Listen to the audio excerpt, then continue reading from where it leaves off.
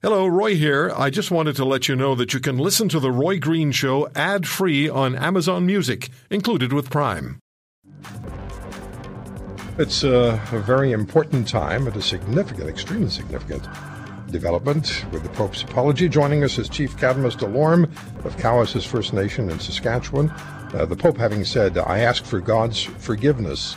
This following, of course, the First Nations, Métis and Inuit delegation meetings at the Vatican. Chief Delorme, good to speak with you again. What does this mean to you as a young First Nations chief? Good afternoon, Roy, and everybody else. It's Truth and Reconciliation Calls to Action number 58 for this country. I'm a spokesperson. I'm not a residential school survivor, so I'm going to speak as a spokesperson because I want to respect residential school survivors because this has been a triggering time since the unmarked graves to now this, and please let's do everything to lift their spirits. So, Roy, as a spokesperson, this is a move in the right direction. We have Indigenous people in this country that have had validation of pain, frustration, anger, tiredness of trying to remain Indigenous in a country that still somewhat oppresses. We got proud Canadians, my Canadian friends and family, who are shield is down, admitting I don't know the truth between Indigenous people in Canada. With the Pope apologizing, it shows that this country has a moment to get it right this time. So I'm optimistic about the future. I watched the delegation from here at Cowessess, and I look forward to the Pope coming to our shared land so that we could hear an apology and have action together as Canada and Indigenous people to assure this doesn't happen again. Yeah. Chief, have you heard from members of your community who were directly affected by residential schools, and what have they said to you about the Pope's apology? Yes. It's mixed. I'm going to be shields down. I'm going to be very open. Some are angry. They're frustrated. An apology isn't far enough. You know, the unmarked graves opened up a very deep-rooted pain. The sexual, physical, mental abuse that we are just learning about is it was packed away in their heart and in their where memories you don't want to bring up again. And so with the Pope, coming forward, it has been triggering. Some are welcoming it.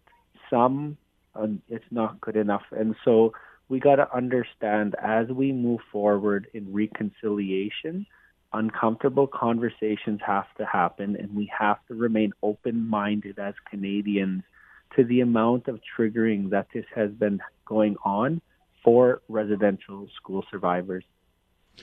You know, the thought that I had, and it stayed with me since I first heard of the Pope's apology, and I was hoping that he would, the thought that I've had that's just been constantly there is we have to remember this happened to children. This happened to kids. This happened to children who had no defense, who had no way of protecting themselves. This happened to children, and the greatest and most sacred responsibility we have as a society is to take care of our very young and our very old. That's right, Roy. It's children. In our Charter of Rights and Freedom in this country, we want vertical lineage. We want in this country that grandma will pass it down to mom will pass it down to daughter will pass it down to granddaughter. Unfortunately, in this country, under a charter, under a constitution that we all, use as a developed country, that didn't happen to every person in this country at one time. Indigenous people, that is where we have to understand that vertical lineage was broken. Children were removed. Our own systems at one time were in favor of this. And yes, we inherited this. But when you inherit something, you have a responsibility to do something about it. We have to invest to make sure vertical lineage happens and is strengthened for every Indigenous family in this country. As Canadians, that should be our obligation in 1 to 2 generations. Chief Delorme, if the Pope comes to Canada this year, and we hope he does, What is your sense of what the Pope needs to do, must do, in order to continue on this path of reconciliation, which he's clearly decided the Church needs to follow?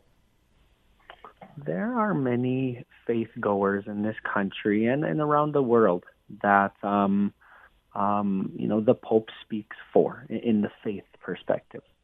In this country, where do we see us in 50 years? And we have to understand an apology is emotional. An apology is spiritual. An apology is mentally impactful. But we got to understand there's investment needed as well. And across this country, there are bishops, and they represent certain regions. We need to be immediately in our areas working with our bishop to understand, what impact could be made in that region. And when the Pope does come and an apology most likely is given, that we are ready in our regions, not just Indigenous people, but Canadians, to be ready to prepare for the apology and to make impact. It is resources, but it's not just resources. It's being open-minded about it, not having that ignorance or accidental racism. And I don't mean that in a bad way. We all kind of got taught about the truth of Indigenous people in this country. So now it's our time to step up the real truth. So that would be my recommendation at this time, is let's prepare in regions, because one cookie cutter across this country ain't going to happen. But let's make sure it's impactful with the apology to come with action.